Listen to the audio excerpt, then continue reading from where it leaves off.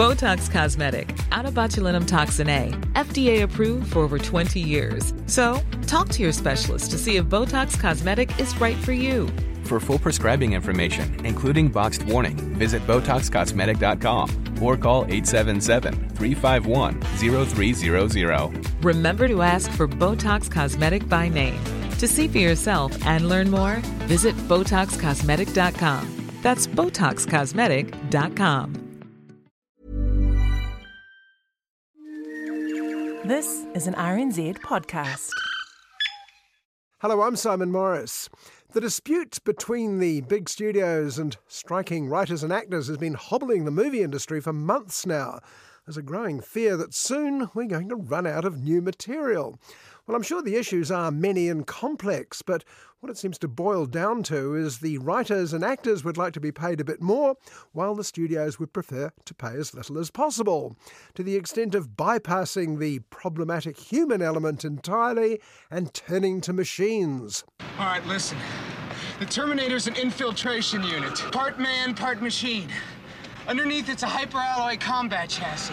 Microprocessor controlled, fully armored, very tough. But outside, it's living human tissue. Artificial intelligence is threatening to take our jobs, protests the creative sector, particularly writers. It seems AI will soon be capable of coming up with something that at least looks like a script.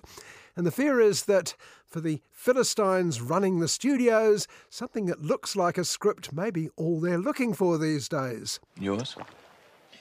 Romeo and Ethel, the pirate's daughter. Yes, I know. What is the story? Well, there's this pirate. Well, the one time that scriptwriters can't really get on their high horses about quality and creative talent is the school holidays. I assume that the film's out this week with a work of human intelligence rather than the artificial variety, but it's a pretty fine distinction at times. The women in our family have the mighty power to turn into giant kraken. What now? Ruby, you're a princess. Address the crowd. I think I am having a panic attack. Believe it or not, Ruby Gillman Teenage Kraken is an actual movie in which two popular elements were welded together by DreamWorks Animation, whether it made any sense or not. High school comedy meets sea monsters with a bit of Disney princess thrown in for good measure. You are the protector of all the ocean's creatures. It's up to you to stop the evil mermaids. But people love mermaids. Of course they do. People are stupid. Jane Fonda, of all people, was roped in to try and sell this nonsense, despite the fact it probably should never have left the drawing board. Over the way, another mashup for an even younger demographic. What do modern audiences love most, computer? That's right, superheroes and adorable puppies. When our world is threatened, one team is ready to launch. Did he say lunch? No, I said launch. The meteor's heading straight for us! Mashups. What would we do without you? It's the second Paw Patrol movie in which a bunch of puppies gain super canine powers and then... Well, I'm not sure what happens then, since I couldn't quite bring myself to go and see it. I think we've got superpowers. And that's why I wear a hard hat. I feel the need for super speed. I'm a wrecking ball. Surf's up. Look at your paws. I believe Kim Kardashian is a guest voice in Paw Patrol, the mighty movie, which may or may not be a selling point. Speaking of superheroes... It's called the Scarab. It's some kind of world-destroying weapon. It's designed to protect its host. To say what you want. Sometimes it does what you want, and sometimes it doesn't. I think I cut a bus in half. Once again, it's as if ChatGPT was asked to invent a superhero movie. Blue Beetle is a little bit of Spider-Man, bits of Shazam and the Green Lantern, all the right elements, so why isn't it working? Well, it seems artificial intelligence can only go so far before you have to apply the real thing. Anyway, he has an accident. An accident. And he becomes clairvoyant, like a psychic. Oh, I see. Yeah. So it's kind of a psychic political thriller comedy with a heart. With a heart. And not unlike Ghost meets Manchurian Candidate. Go on, I'm listening. Mashups of settings that worked before have been the basis of Hollywood since long before AI, of course. But without some genuine character relationships at their heart, they're dead in the water. Well, this week, 3 films that, regardless of their limitations, were at least made by human beings. Yo no quiero vivir 250 años más. ¿Por qué no? Porque me trataron de ladrón. El Conde is a lunatic concoction that suggests Chilean dictator Pinochet was in fact a 250-year-old vampire. More horror, this time about Indian-American teenagers fighting monsters while trying to fit in at high school. It Lives Inside. Tamira, what's going on with you? All the stories we heard growing up, they're all true. It lives inside. Don't you hear it? But first, one of the oldest and most enduring storylines provides the title for a cheesy rom-com on Netflix this week, Love at First Sight.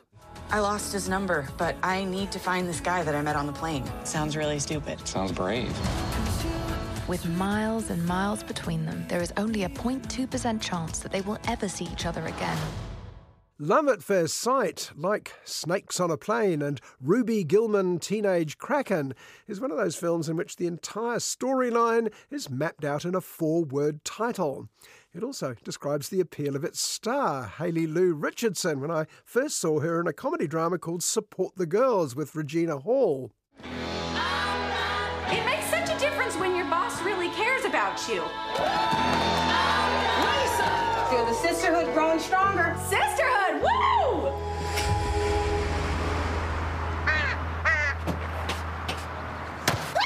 You're the best and we love you! Sweet, upbeat, vulnerable, a bit dim maybe, Hayley Lou was that out-of-fashion thing these days, the all-American girl next door. She later took those attributes to the highly successful TV series The White Lotus. Love at First Sight clearly aspires to that show's sophistication with its slightly gimmicky narration. On a typical day at John F. Kennedy Airport, there are thousands of people going hundreds of places. Excuse me, sorry. My battery keeps dying. I'll borrow mine if you want. But today, a girl and a boy will meet. Hayley Lou Richardson plays American Hadley, while Ben Hardy is English Oliver. Ben's best known for playing Queen drummer Roger Taylor in Bohemian Rhapsody. The narrator, she also plays an assortment of bit parts, is Jamila Jamil from another smart TV series, The Good Place. Sorry, I don't share electronics till the third date. Okay. No, I suppose it is quite intimate. And it will change everything. So, lots of good pedigree, and Love at First Sight starts out with a certain amount of promise. I mean, if the girl meets the boy in the first minute or so, it must be going somewhere unexpected after that, right? And while we wait, we can't deny it's nice to see these two being effortlessly charming. Over the next 6 hours and 47 minutes, Hadley Sullivan and Oliver Jones will fall in love. This is me. Well, this is unexpected. Hadley's father has already fallen in love at first sight, if not in a good way. While working in England, he fell for a colleague, divorced Hadley's mum, and is now about to get married again. So why is Oliver going back home, she wonders? If claustrophobia is one of your biggest fears, then why are you about to embark on a 7-hour flight? That is a very good question. A wedding. Same as you? Right. That is actually my loungewear. Well, keep on wondering, or there'll be no plot at all in Love at First Sight, rather than the bare minimum there currently is, because there seems to be nothing to get in the way of their instant attraction, you'd think. Do you want to join me at the cinema? Make our first date dinner and a nice cheesy rom-com? Down for a cheesy rom-com. As long as there's a happy ending. And the writer-director team, their names predictably are Katie, Jennifer and Vanessa, belatedly realise they need to throw in a few hurdles. What could go wrong at Heathrow Airport, for instance? Well, Hadley loses Oliver's details at the very moment that Oliver gets into trouble with airport security, and they both dash off in opposite directions. The odds of finding your soulmate are slim to none. This is my number. Text me so I've got yours. I don't know. The odds of finding them again, good luck. But don't worry if you were worrying. The odds, as narrator Jamila keeps telling us, and Oliver keeps backing it up, may be against this cheesy rom-com reaching its happy ending. But it would take a heart far harder than those of Katie, Jennifer and Vanessa to shatter the dreams of anyone played by Hayley Lou Richardson.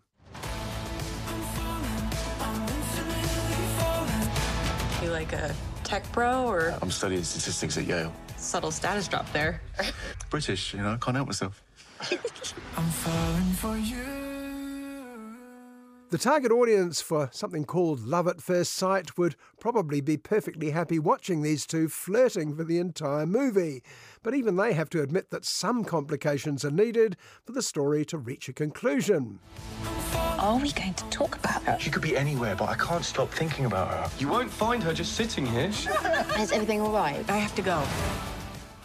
Well, this is where parents are so helpful. Come in, Oliver's adorably ailing mum, played with a stiff upper lip by the always useful Sally Phillips. Meanwhile, the slightly less fortunate Hadley is given a father played by the eternally wooden Rob Delaney. I didn't see this coming. Love is a lot of work. It makes no sense. It's not supposed to. Is it better to have had a good thing and lost it, or never to have had it? If I've given the impression that Love at First Sight is a brilliantly unpredictable gem, weaving a magical tale full of surprises and delights, then I'm sorry I've misled you. It's none of these things, though in the hands of a better, less sentimental filmmaker, it could have been a bit like that, perhaps. What's your favourite colour? Food? Animal? Seriously? Come on. Yellow Mexican dogs, you? But Hayley Lou Richardson makes up for a multitude of sins, and she and Ben Hardy make a couple it's impossible to be unkind about. It's on Netflix, and it's the perfect sort of film to watch if you're in bed with a bad cold. Mind you, the odds against me liking it if I hadn't already been softened up by Hayley Lou a few years ago are probably astronomical. Blue, curry and birds. Birds. Ew. What do you mean, ew? They're the symbol of freedom. They shit everywhere. So do dogs. El Conde is a reminder of the one advantage fiction has over non-fiction. The endings are so much better. In real life, the worst villains often lead long, happy lives, revelling in their ill-gotten gains. Only in fiction can a monster like Chilean dictator Augusto Pinochet get anything like his just desserts. Augusto Pinochet le saluda su pueblo tan querido. Fue un estadista, un gran libertador. Fue presidente de nuestra gran nación. Well, that seems to be the rationale behind a film by Chilean director Pablo Larraín. Since the justice system failed so abjectly, Pinochet died before he could be charged with thousands of murders and millions of stolen dollars, El Conde could at least trash his memory. A mí me gustaba matar, a usted le gustaba robar. No, a mí también me gustaba matar. Usted y sus hermanos estuvieron presos por malversación de causa. Fuimos presos políticos. Todos los generales que ganan guerras tienen derecho a saquear. Por supuesto. El Conde means the Count, and the premise of the movie is that Pinochet is in fact a 250-year-old equivalent of another criminal aristocrat, Count Dracula. That's right, he's a vampire. Not just a vampire, but one who's faked his own death and could easily live another 250 years. A un soldado se le puede decir que es un asesino, pero no que es un ladrón. Pero robaste, ¿o no? In this, he's assisted by his equally corrupt wife, Lucia. El Conde suggests she was even worse than Pinochet, and a sinister Russian butler who's been rewarded for his service by being made a vampire too. Mrs. Pinochet is forced to remain mortal for some reason. Estuve estudiando su caso judicial. Dice que usted ordenó el asesinato y la desaparición de miles de chilenos. Yo. También hay dinero mal habido. Mis hijos no saben trabajar y yo no quiero que se mueran de hambre. Claro. Pero no vaya a pensar que yo soy un ladrón. No. Now, you'll have to get used to that expression for some reason. El Conde is a bleakly comic fable with a plotline that has very little connection to logic. At the start, Pinochet decides he's sick of living. He summons his family, presumably to dish out some of those ill-gotten gains. Yo vine para acá porque dijeron que iban a repartir plata. Eso te lo dije yo para convencerte, imbécil. ¿Y entonces no van a repartir nada? But it seems he's more concerned about his legacy. He doesn't mind being reviled as a mass murderer, but it's embarrassing to be called a mere thief. It was all, he says, an accounting mistake. Buenas tardes. Buenas tardes, general.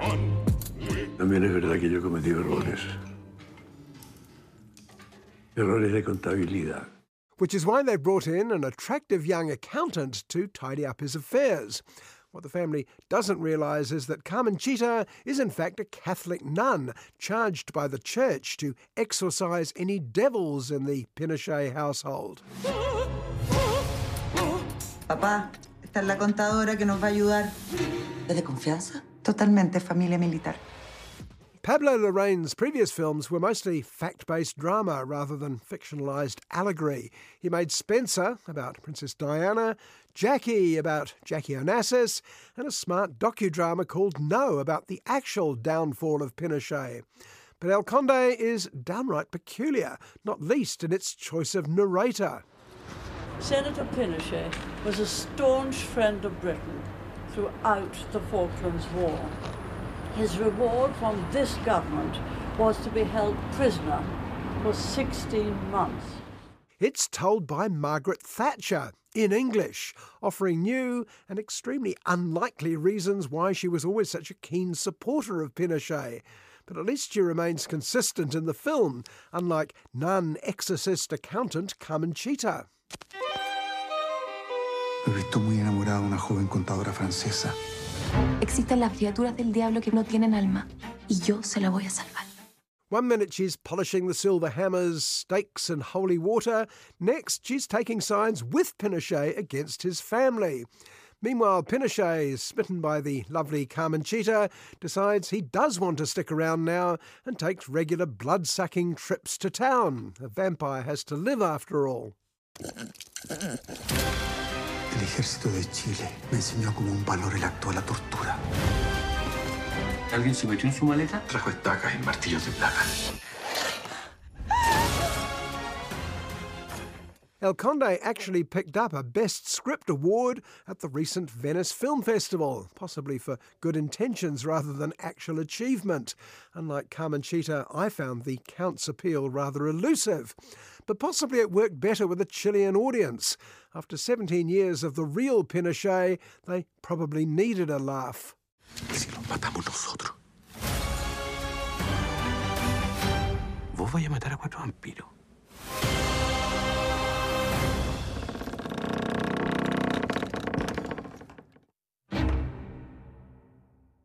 Horror films aren't generally an acquired taste. You either love them or you don't. I'm a bit half and half. The ones I like are generally rooted in some sort of reality. Jaws, Alien, even Invasion of the Body Snatchers, rather than supernatural hocus pocus. But at least It Lives Inside draws on some less familiar hocus pocus.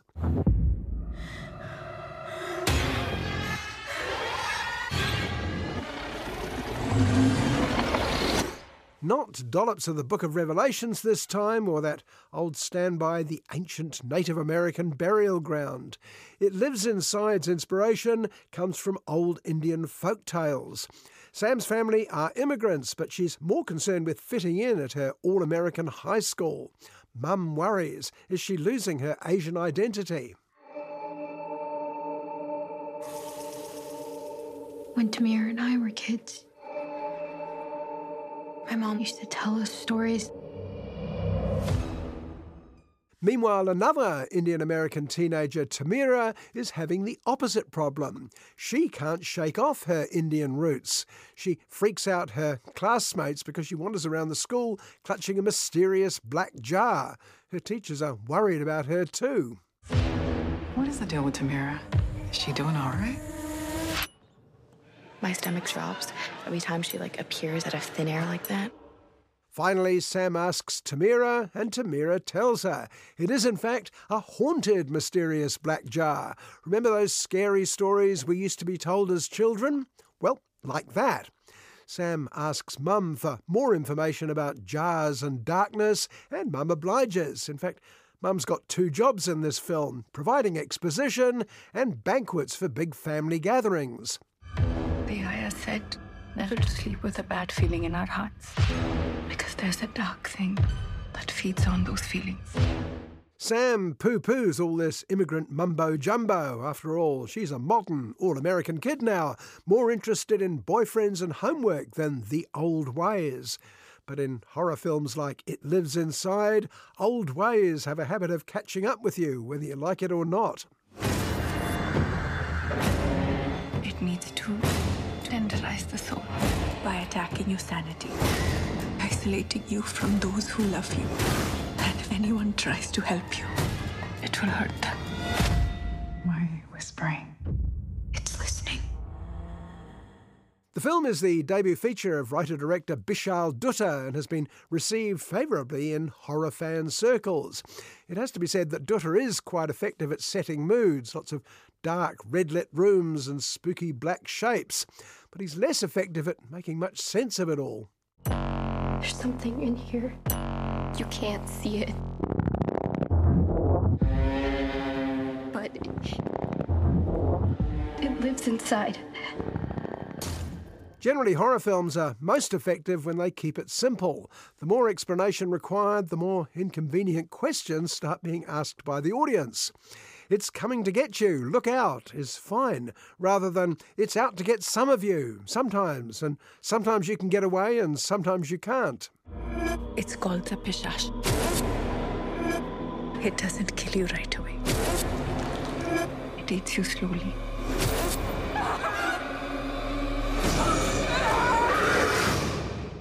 So how powerful is the dreaded Pishash when it finally starts appearing, and what does it take to make it stop? I suppose that's true of all horror films. We want it to be terrifying, but we also want our heroine to walk away at the end, more or less in one piece. What do we do? We must make an offering.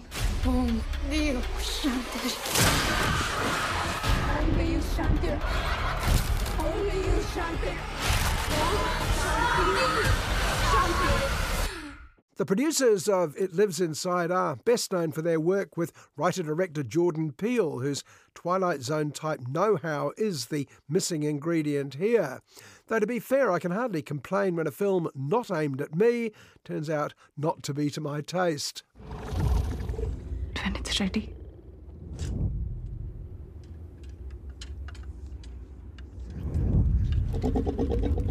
It eats your soul.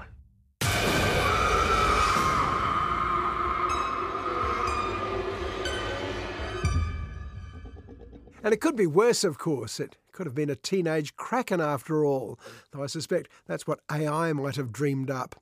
Let's leave that for the sequel. I'm Simon Morris, and I hope you'll join me at the movies, same time next week. Botox Cosmetic, out of botulinum toxin A, FDA approved for over 20 years. So, talk to your specialist to see if Botox Cosmetic is right for you. For full prescribing information, including boxed warning, visit BotoxCosmetic.com or call 877-351-0300. Remember to ask for Botox Cosmetic by name. To see for yourself and learn more, visit BotoxCosmetic.com. That's BotoxCosmetic.com.